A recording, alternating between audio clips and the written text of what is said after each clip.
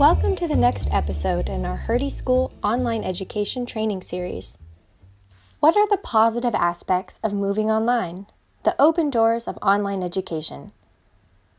This morning, a friend from London sent me an enthusiastic message that a theater piece she never managed to get tickets for is now available on demand. It wasn't quite the same as a usual theater experience, but we were able to go together, despite being more than 1,000 kilometers apart. There are many obstacles in building an online classroom. We simply can't replace the spontaneous interaction and proximity that a physical space allows.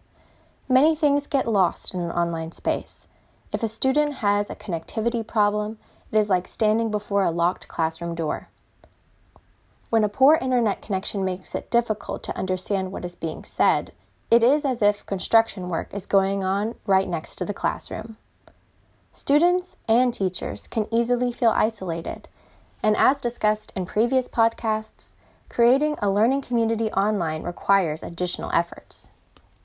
But what are some of the advantages of moving education online? Firstly, you don't have to take transport to get to campus and can connect from wherever you are. Currently, Hertie School students are entering our online classrooms from 24 different countries. Students being back in their home countries and being exposed to different public debates and social situations could actually be enriching for your classroom discussions. Consider how you bring the different experiences of your students into the classroom and make them a living part of learning. We do not share the same space or experience, but this might actually be something that could enrich your class. Secondly, a lack of physical environment opens up the possibility to invite guest speakers, colleagues, and policy experts into your classroom, no matter where they are situated. While a colleague from your former university would have hesitated to undertake travel to Berlin for a 1-hour class, they might be happy to log in from their current location to share their latest research. The same is true for policymakers or experts that might enjoy a lively discussion with bright students.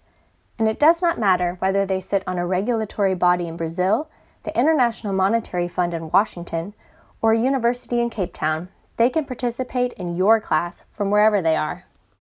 Thirdly, as well as being easier for others to join your class, it is also easier for you and your students to go out into the world.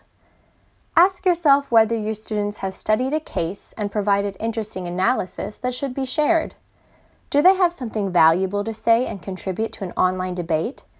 Do they need to test whether their research questions are relevant for practitioners?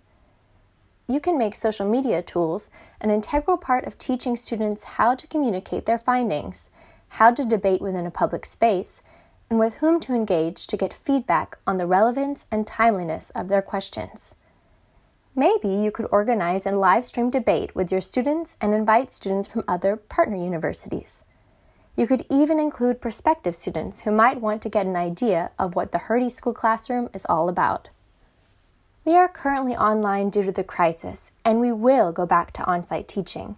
But when we do, we should take our positive experiences and innovations with us and strive to blend these into our on-site experience. If so, you will find it easier to open classroom doors to other students and experts who are situated outside of Berlin. And you will find it easier to make the walls of the classroom more permeable in order to share the findings and discussions happening in your classroom with the world. Being online allows anybody with an internet connection to access your classroom, amplifying the open transfer and sharing of ideas.